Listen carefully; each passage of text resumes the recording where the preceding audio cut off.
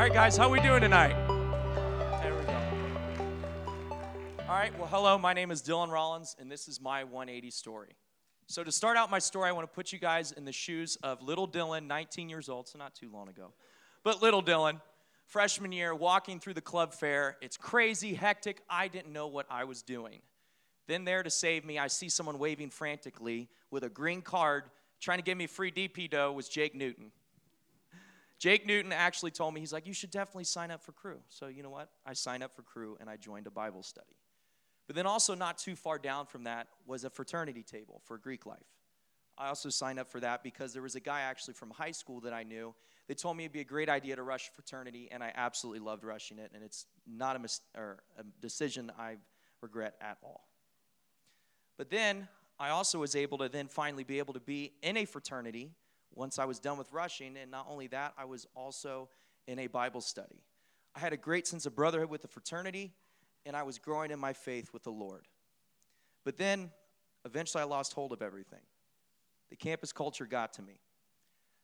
When it came to alcohol and sexual sin, I couldn't help it. It was bad. In the fraternity, it wasn't that they condoned it, but it was that it wasn't an environment where it was able to support me through this moment. And what was worse about it, too, is I actually was still involved in Cru.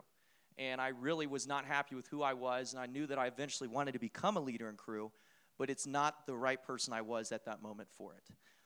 Too many nights I would come home disappointed. I would even seclude myself, didn't want to be seen, and just was disappointed with who I was.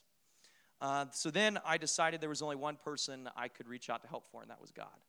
So I prayed, and then actually Cru reached out to me and said, we're going to have someone disciple you.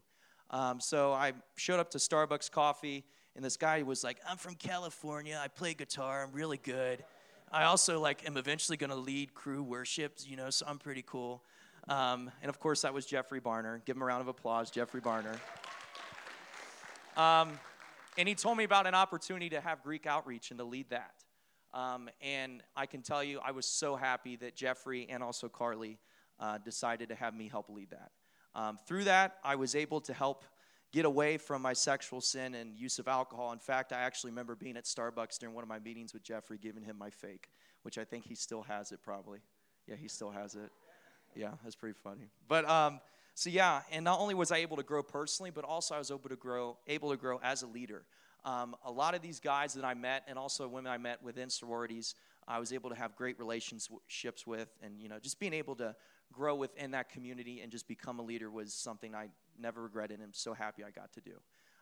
Although I will say it was, we don't do it anymore, of course, because my fraternity got kicked off campus, so kind of a sad note. But that's all right. It's all right, because I will tell you, I still keep in touch with everyone from that outreach, and we still hold each other accountable.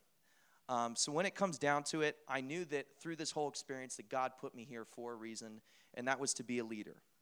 Even though I do have social anxiety and I do freak out about things sometimes when it comes to speaking, I have learned to become better at that, and I'm really happy that God has helped me grow more when it comes to that. But also, I want to refer to what Brian McCollister talked about. He talked about being in those storms when we were at Fall Retreat. And I think whenever he spoke about this, I was able to relate a lot to this, to when I was living that double life in a fraternity and being in a Bible study. But I knew that God put me there for a reason, and that I was able to grow even closer with the Lord as a leader in Cru. So yeah, that was my 180 story. So if anything resonated with you guys, or you want to talk to me after 180, you're more than welcome to. So yeah, my name's Dylan, and this was my 180 story. Thanks to our listeners for tuning in to this episode of the 180 Podcast, a production of Cru in Southeast Ohio. If you enjoyed this episode, please give it a like, a share, or leave an encouraging comment, and that will go a long way toward helping others hear about the podcast. The podcast isn't the only thing that we do. Whether you're a student living on campus or if you're still at home studying virtually, we'd encourage you to check us out on social media to hear more about what's going on. You can follow us on Instagram at Cru@OU, or to learn more about who we are and what we do, head over to our website, cru@ou.org.